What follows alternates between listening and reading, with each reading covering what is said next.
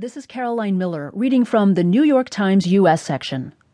Trump says he's open to doing something on minimum wage, by Maggie Haberman. Within 24 hours of becoming the de facto leader of the Republican Party, Donald J. Trump on Wednesday declared himself open to raising the minimum wage, a flip-flop from his statement during the primaries that the rate was already too high. Trump made the comment in an interview with Wolf Blitzer on CNN, in which he said he was